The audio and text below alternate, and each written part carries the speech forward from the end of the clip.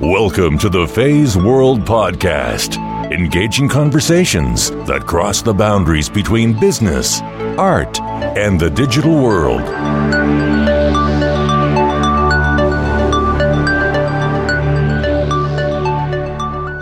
This episode is part 2 of my conversation with Matt Lindley. You don't have to listen to the 2 parts in order, though I highly recommend that you do not miss out on part 1, where Matt talks about his upbringing and influences prior to becoming a senior advertising executive. Matt Lindley is the Director of Innovation at Sapient Nitro and a board member for Friends of the Boston Homeless, as well as Stop Handgun Violence. I had the pleasure to join Matt, his family, and friends at the annual event for Friends of the Boston Homeless for the past 3 years, where I met Joe Rancotori, owner of the famous Rancotori ice cream and one of the sponsors at the event. Joe had recently agreed to be part of my podcast. What a connection for ice cream lovers like myself. Well, back to Friends of the Boston Homeless.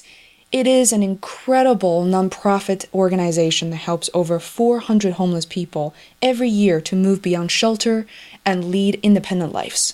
Please check it out and see how you can play a part. In this episode, you will hear a day in the life of Matt Lindley, the Director of Innovation. Beyond growing a business, Matt is very interested in growing and enabling the people around him. We talk about the overlying theme, the collective wisdom that helps us move forward in every direction. We also catch up on Matt's own invention of a breakfast club, where he brings like-minded people, friends, to sparkle ideas and have a great time. Of course, I couldn't possibly leave the question out, that is, how much of Mad Men, the TV show, is true in advertising agencies today? I should be able to answer that question, right? Because I'm also in advertising. But anyway, as a TV host in Matt's previous life, he once again turned the mic around and asked me about why Phase World Podcast? What triggered me to care about what and how other people think? And why in the world was I obsessed with ice hockey and thought it was my life calling? I guess you will all learn more about me in this episode as well, totally unplanned, unscripted. I hope you all enjoy the show, and remember that show notes, tools, and resources can be found via my website at phaseworld.com, FEISWORLD, for this episode as well as all the previously released ones. You can listen to my podcast directly on my website, as well as subscribing to iTunes and non-iTunes channels. Subscription will help us stay in touch, and the next episode will be downloaded automatically as soon as you open the app. For iPhone users, the podcast app is fairly trivial. For new Android users, the one I like a lot is called Podcast Addict, which you can download for free. Now, enjoy the show.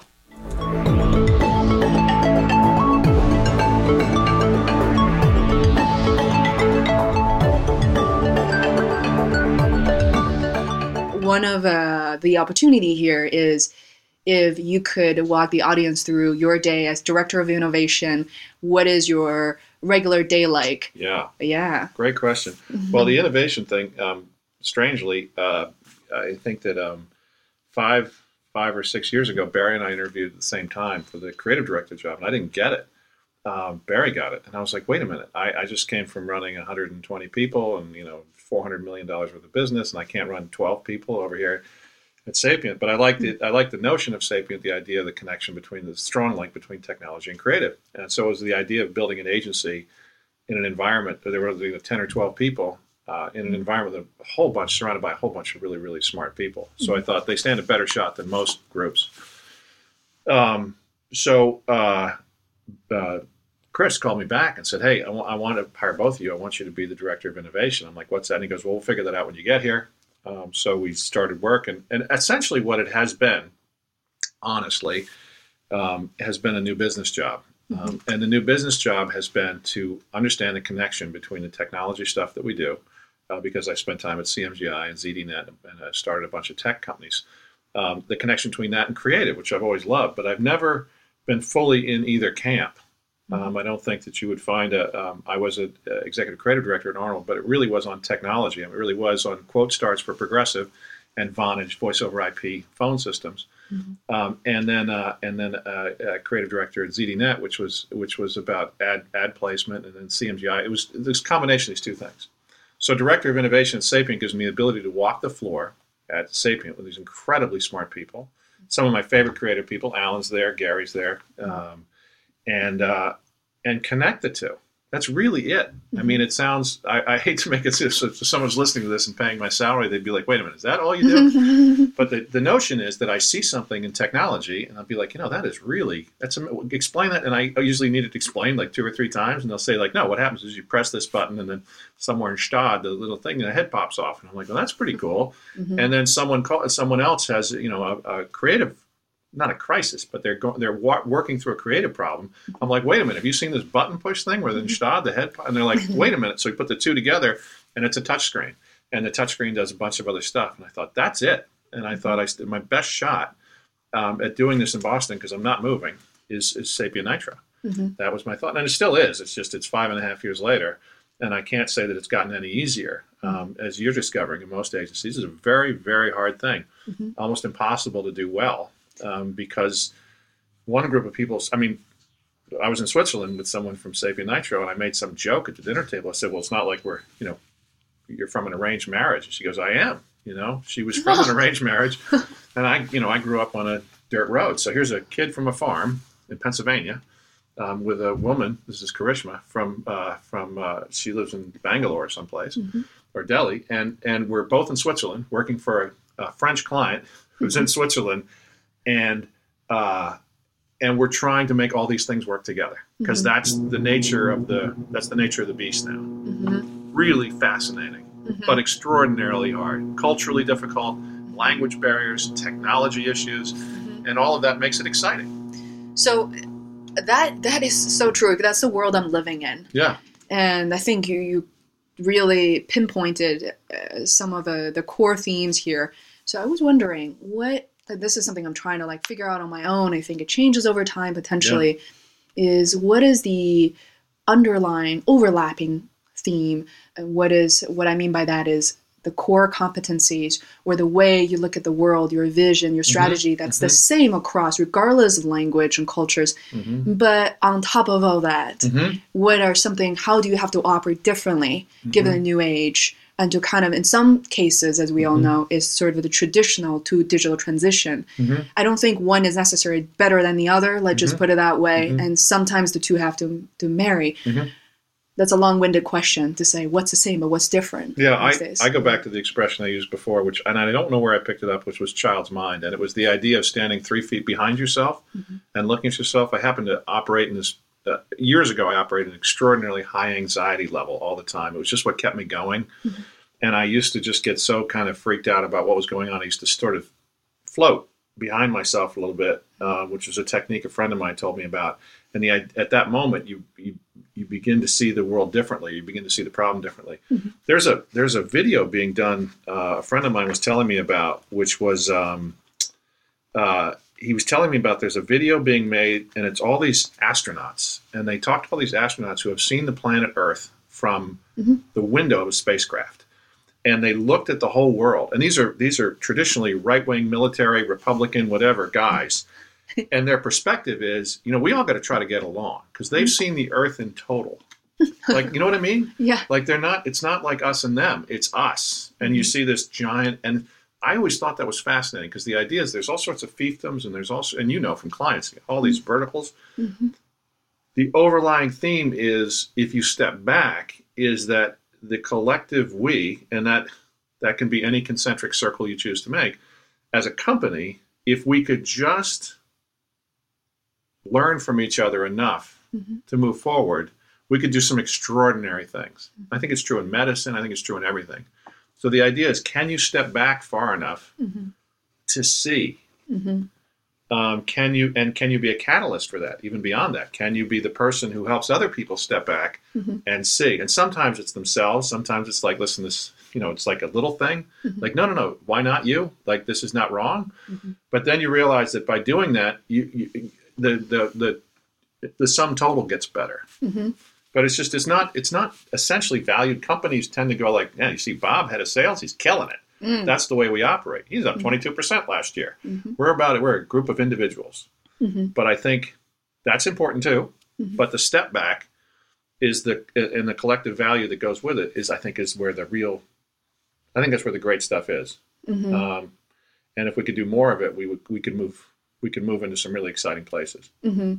One of the questions I always thought about, you go to places, rarely for me, I meet people like you, and I want to be friends with for the rest of my life, regardless. I think we'll be friends forever. I think it could happen. We will be. Yeah. And I wonder from, not to talk about pulling HR for a second, what are some of the strategies in making sure that you create a group more or less describing some sort of personalities, or, let's just put it, that's a better, I guess I could ask it better. I know what you're asking. I mean, essentially, how is it you create a group of like-minded individuals? Yeah. And having started an agency, I know that, when we got to 4 people, we were no longer like-minded individuals.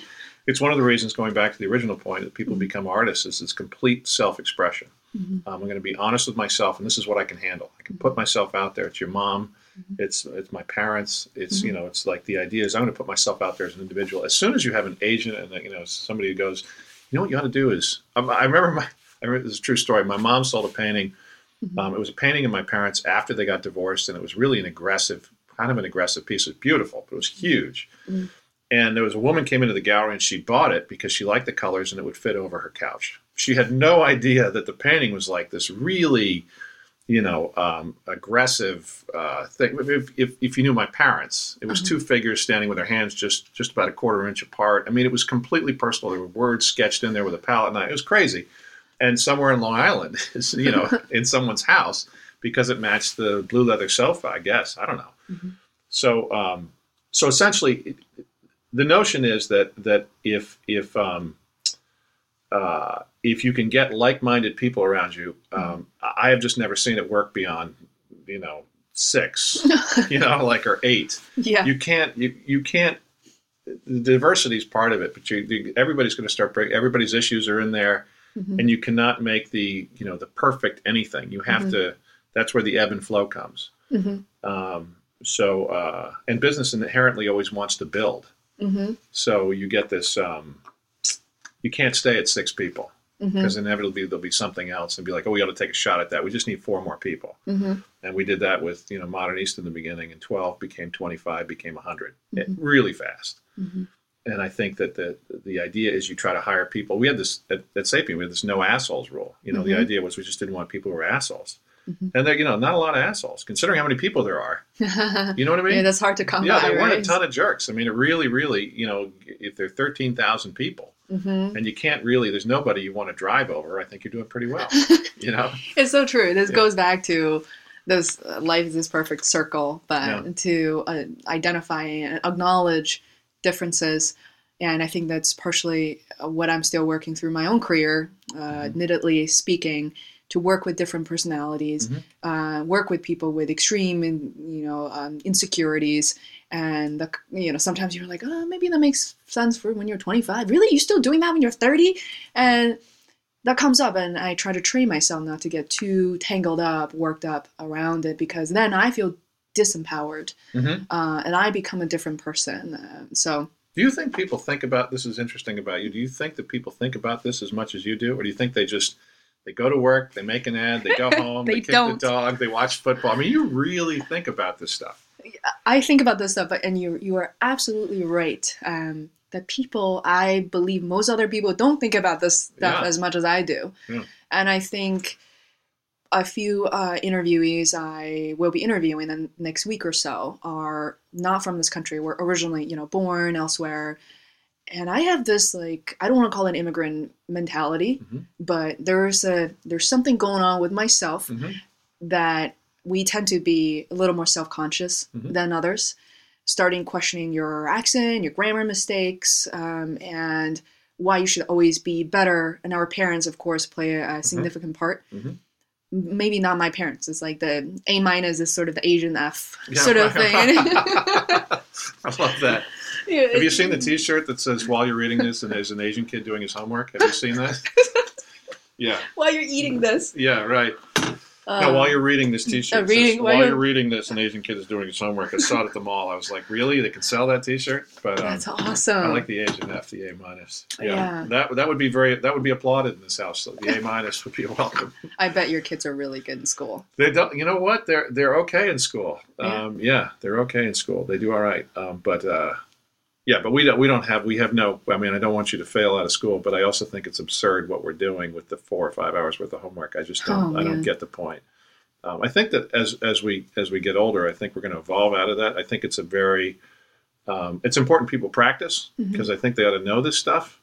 But I think that there's a sort of a backwards pride in having 4 or 5 hours worth of homework. It just doesn't make any sense to me. I did it. I mean, I went to, we had study hall and I went to boarding school and we'd sit there, the doors would be open and we had 3.5 hours every night and prefects would walk up and down the hall and you'd sit there and it worked. I mean, I can process and concentrate. But I don't think it makes sense now. I think there's just too much going on. I just think we move too fast. There's too much access to everything. Yeah. I love where you're going with this because some of the interviewees don't have kids. Yeah. And I find it fascinating to talk about parenting and especially with your spin as a creative director. Yeah. I mean, it's pretty cool to think that if one of your parents is a creative director at an ad agency. But I do have to ask your permission to say it's 1:12. Do you have like another 20 minutes or so? Yeah, I got nothing. You got time? I got time. Great. Awesome. I'm not that busy. You keep saying I'm that busy. I'm like, my uncle called. That was it. I saw something on LinkedIn yesterday. Yeah. It blew my mind because at Sapient met thousands of people, probably without exaggeration. You and another guy, Peter Borton. Yeah. Peter blows my mind. Yeah. Just the way, yes, he looks like a crazy scientist. Don't mind me saying that, Peter. Yeah. He is a crazy scientist. He was a bench researcher or something at Yale School of Medicine. Yeah. I mean, he was Dr. Track. He was and he walks around with an iPad it's like monastic kind of thing he's got going on. He's sort of got part monk, part monk. He's got a little bit of everything going on. He is amazing and he is very zen to your point, and he has not responded to my request to do the podcast. We'll get maybe him. He's in Lincoln. We'll drive out there right now. Drive out. So actually, honest, just two of you guys from Sapient. Yeah. And if I just quickly pull in an example so the audience get a sense of who he is, and then maybe together we can pressure him to get on this podcast. Yes. Peter. I was in a, again, very tense situation, very difficult client to work with. And we're at this workshop. There's business, there's technology. There you have it. Just tension. Yeah. And the workshop is not going anywhere. And here comes Peter. He had his backpack. He sat in the back. He realized this and he passed me a note and said, he and I talked about neurolinguistic programming all the time, NLP. And he wrote me a note. He said, I'm going to go up there, ask a question. I want you to watch how the crowd changes, their behavior and their posture. And I thought to myself, this guy is crazy. Dead man. Yeah. Don't do this. Yeah. And I said, and I nodded, and he went up there and he said a question. I just remember people turning from all twisted posture. Everybody turned forward and within a minute, business and technology from the same company were talking to each other. Yeah. So with that said, I think you have a picture there. And I saw, goes back to LinkedIn, he wrote you a feedback. He said, Matt Lindley has one of the greatest minds I've ever seen. I paid him for that. It was like $50 for greatest. He said, oh man. I wanted to say badass. That would have been like 75. Peter's incredibly nice, and he had asked me for something at one point, and I said, well, that's very nice of you. And then he wrote something for me. I think he's incredibly smart. They had an expression for him at work. He just sort of wanders into a room and uncomplicates things. Sometimes so much they get complicated again. So he can unwind something so much that it goes the other way. But he's a fascinating character. Yeah, absolutely. So I have this breakfast club on Sunday sometime, and it was Alan from work, Alan Poffenbach. I invited my friend Chris, who great guy that I fish with, but also got his PhD from MIT and plays the kazoo and has a site called Mr. Crunchy. I mean, he's completely insane. Also Quaker, like me. and went to all the Quaker schools, arch rival school. And so I was thinking about who I could add to that group, and I called my uncle, who is a psychiatrist and teaches Sanskrit. He's an interesting character. And then I thought, who can I add to this group to have like the best conversation I can possibly have? And I called Peter, and I said, would you like? And he showed up. So Peter and Alan and Chris and my uncle Charles and I all sat around and used to have breakfast every Sunday morning, and the conversation was fascinating. You used to.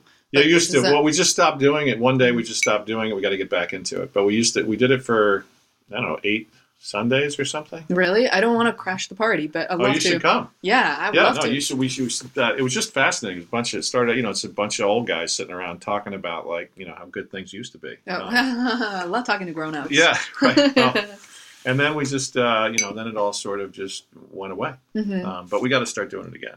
But the conversation was fascinating. Peter eased into that group like he'd always been there. Wow. And these are guys that I fish with. I mean, that's as close when you're on a river in Montana in a boat for days. You get to know each other pretty well. Wow. And Peter just just slid in like instantly. And that was pretty impressive to me. You and Peter are, in my mind, you will feel very flattered, but I have to say it, are legendary in... Thank you. You wonder why I was so into doing the podcast. Anybody who calls me legendary, come talk to me all day. All day. Let's legendary. Do this again. That's right. I could go into the third hour now in today's world. Part 3. Yeah, I've only had 2 parts right. of the podcast. We're going to do another week here, so y'all come on back.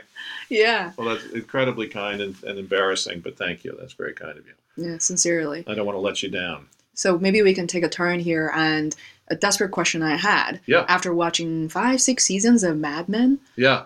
So since you've been in advertising a lot longer than I have, yeah. How much of that is true versus not so true?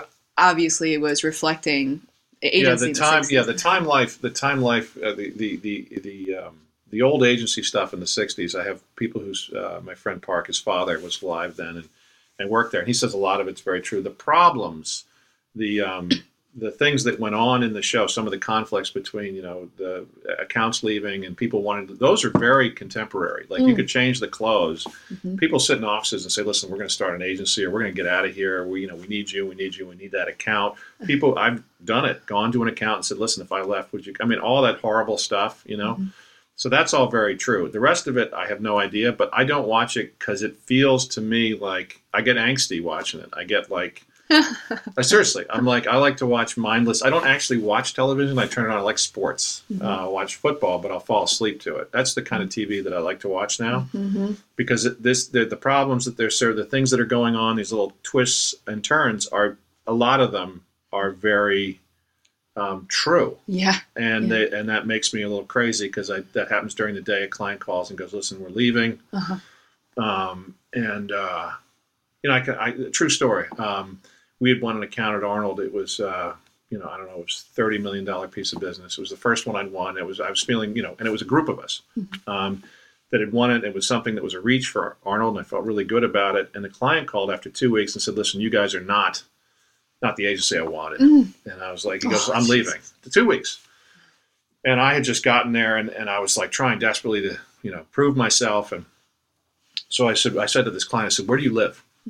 And he said, I live in Connecticut. I said, where exactly? Give me your address. And I left the office at 2:00 in the afternoon, and I drove to his house in Connecticut. We wound up having dinner. We wound up sitting down. We wound up talking. We wound up whatever.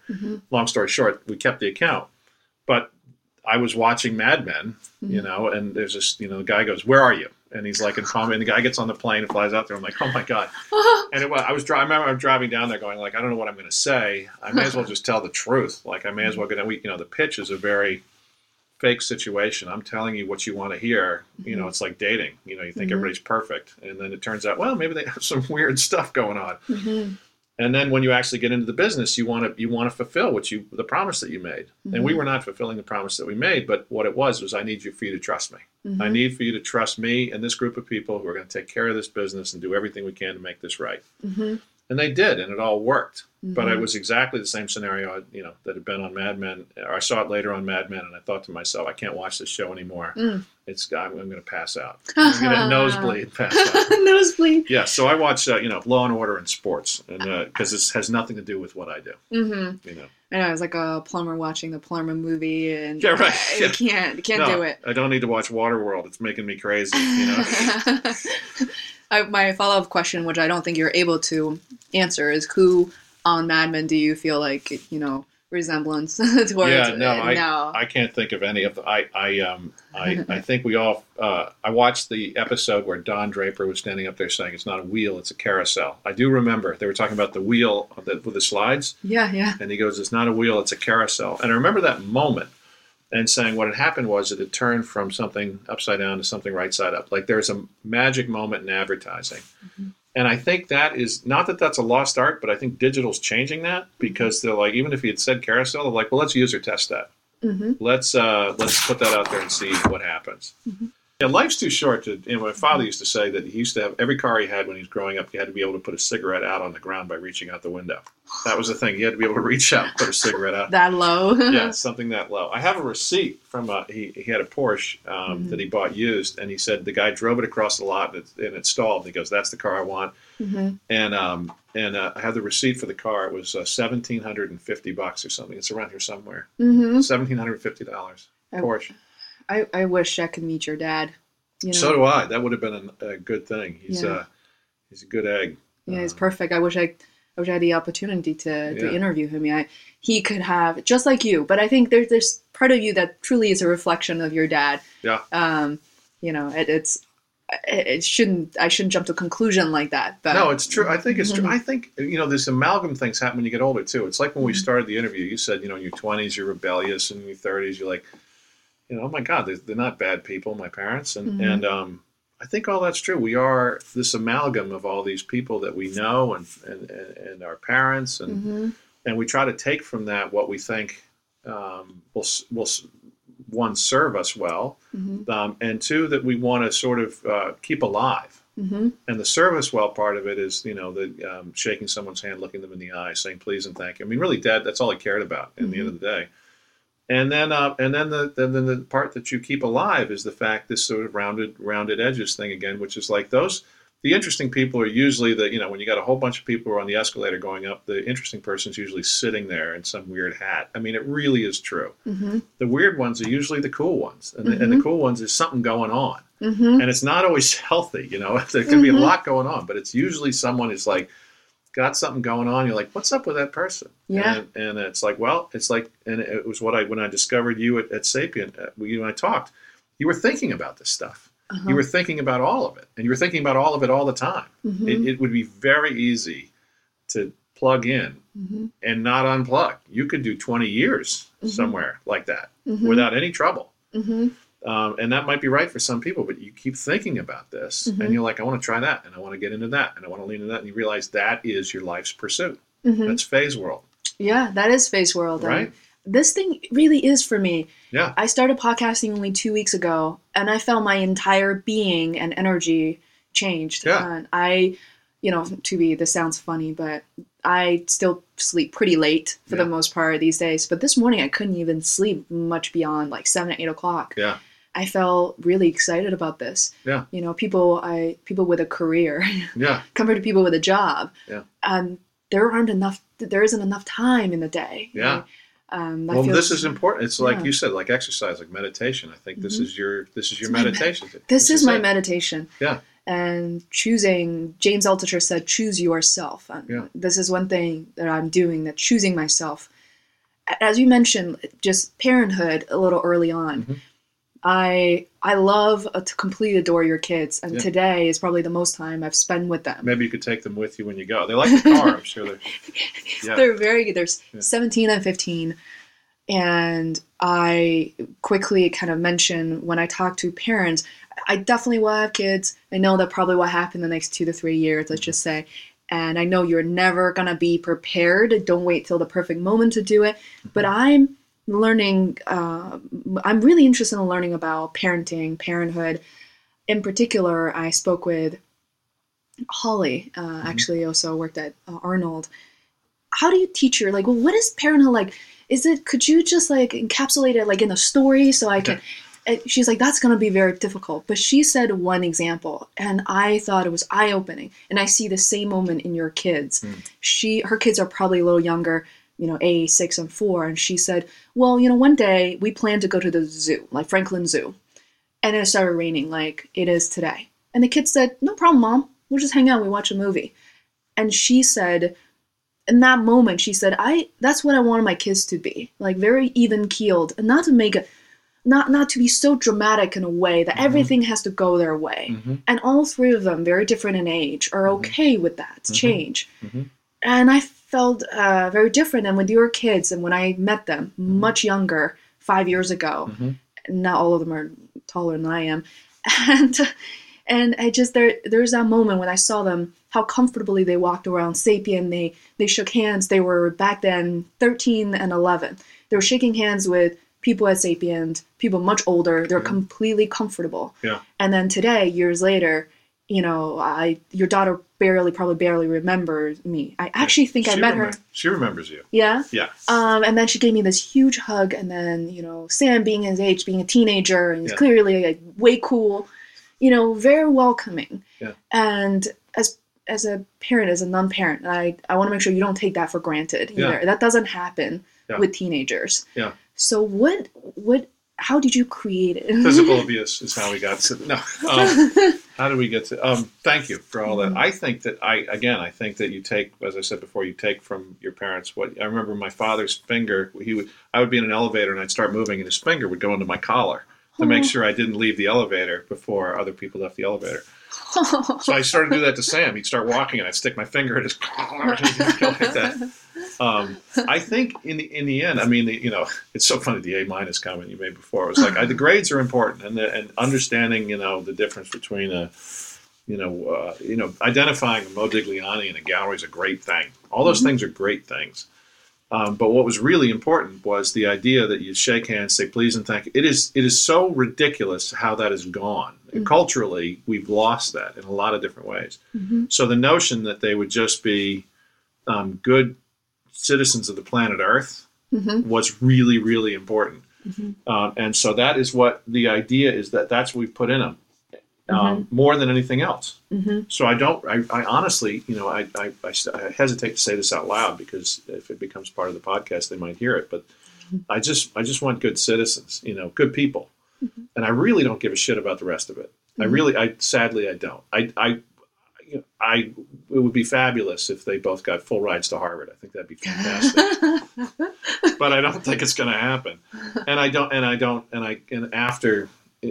But I think as human beings, when they go out there, hopefully they'll be touching people's lives and making a difference that way. And I think that starts with like an open mind and a willingness to listen to other people and a welcoming nature, because we're not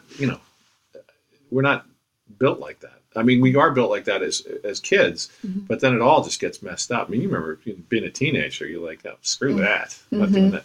So it's been a struggle, but just trying to keep them open, One thing I noticed, Sam, your older son, is very into extreme sports, and that aspect reminds me so much of myself. Yeah. Growing up as a girl in Beijing, wanted to do skateboarding, rollerblading. Yeah.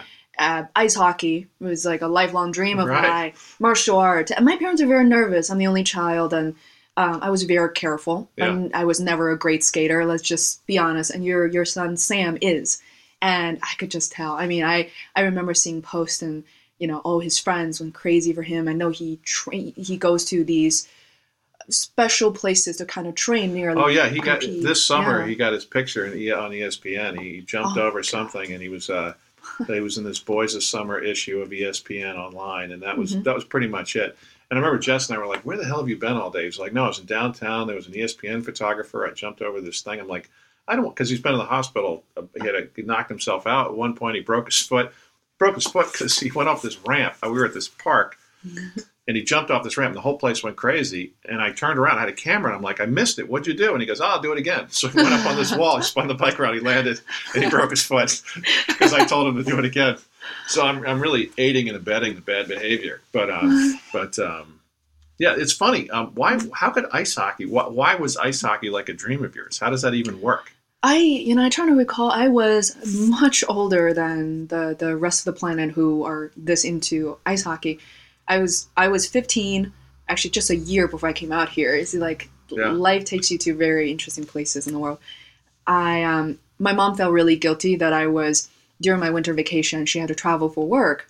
So she sort of hired and persuaded some woman in her little sports sedan to drive me to this place 40 minutes in the downtown. And it was the first ice rink ever built in Beijing.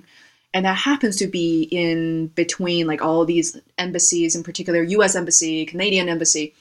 So I was there. I struggled a little bit. I had my figure skates on, and then I see these little like girls in their tutu-looking things, like very beautiful, very constructed, and you're like, I don't want to do that. Yeah, exactly. And then about half a day, 4 hours in, I mean, I was really into it, and I thought to myself, wait a minute, like I saw just a couple of guys, one teenager, one older gentleman. And they were just flying on ice, and they were wearing, it's a little cheesy, they're wearing jerseys and maybe the Bruins with the Kings or who knows. And that day when I was wrapping up and I saw a bunch of Canadians, Americans will come in when they were closing down the rink. That moment I saw them walk in, they were getting dressed and they start flying on ice. And I always like to be outside and, you know, sometimes it's hard to do in Boston or Beijing in the cold weather and all that, 2 months summertime.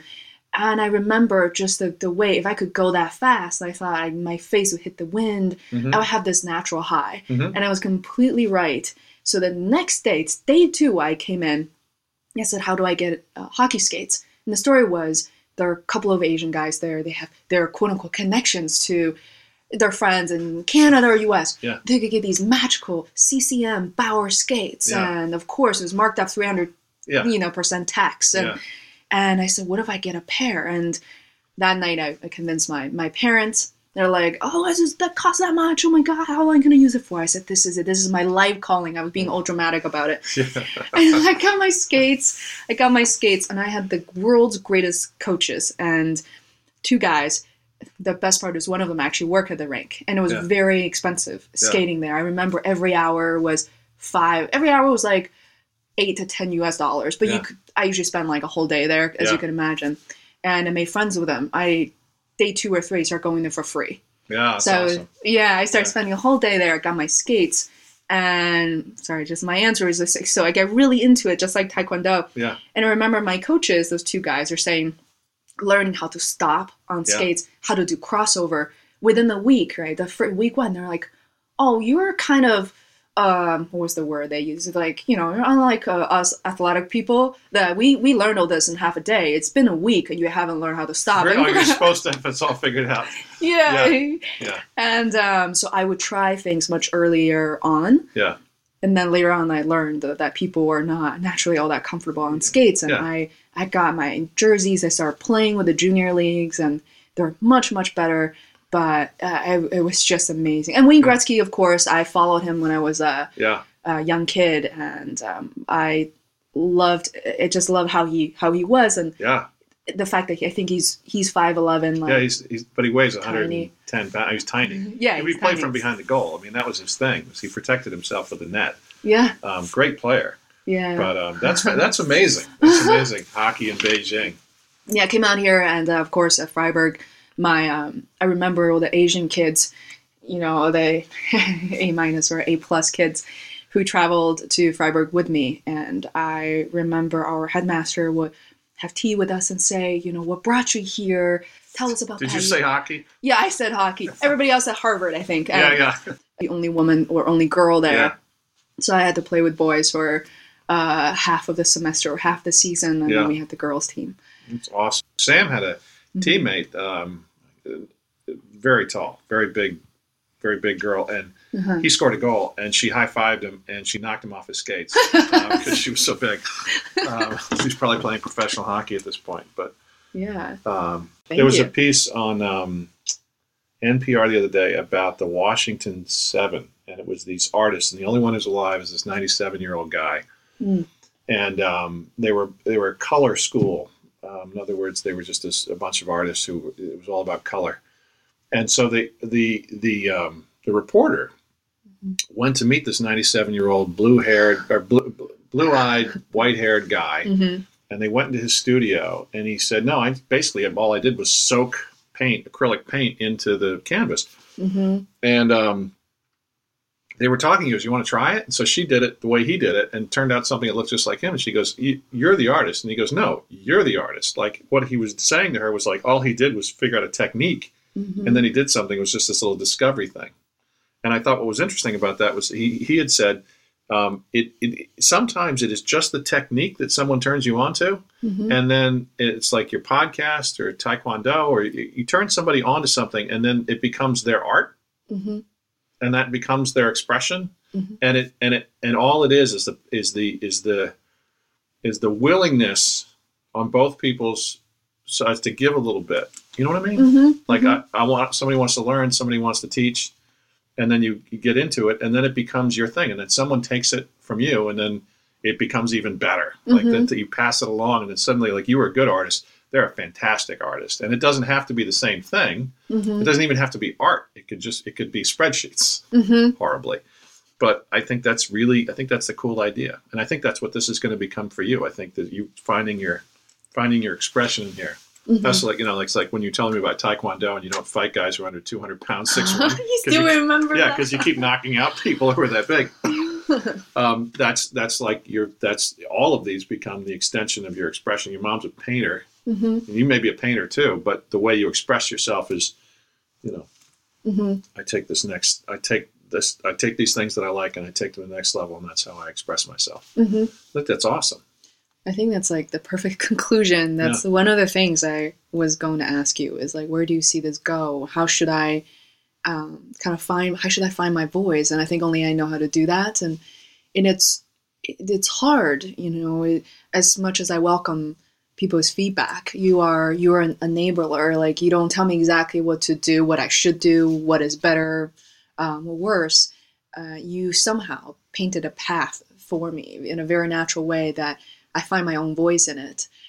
People are compared to country singers or something. Like, one guy makes you want to be him, and the other guy makes you want to be yourself. Interesting. Yeah, that's fantastic. Hey, I need to find their names. They're very. The moment I mention their names, you'd be like, yeah, of course. Well, I want to be the guy that makes you want to be yourself. Like, I want to be and I think sort of in conclusion, I think that I sort of think that this journey you're on, whether you stick with it or not, is just another piece of this sort of blended light that becomes your life. And you really don't you may or may not reflect on it, because so few people pause. But I have faith that you will. I think that's why we're friends, is because you strike me as the kind of person who will pause and look at it and examine. It's not an unexamined life with you. This is not and so I think that the idea that along the way you stop, you pause, you look at it, you go, now why am I, what are all these things? So why is, Phase World, I got the this, I got the this, what are all these things? What does it all mean together? And then from that, it bifurcates and you take the path on the right. Yeah. And off you go again. And I think that's it. I think that is the process of a meaningful life. Yeah. Thank you. Yeah. To listen to more episodes of the Phase World podcast, please subscribe on iTunes or visit phaseworld.com. That is FEISWORLD, where you can find show notes, links, other tools, and resources.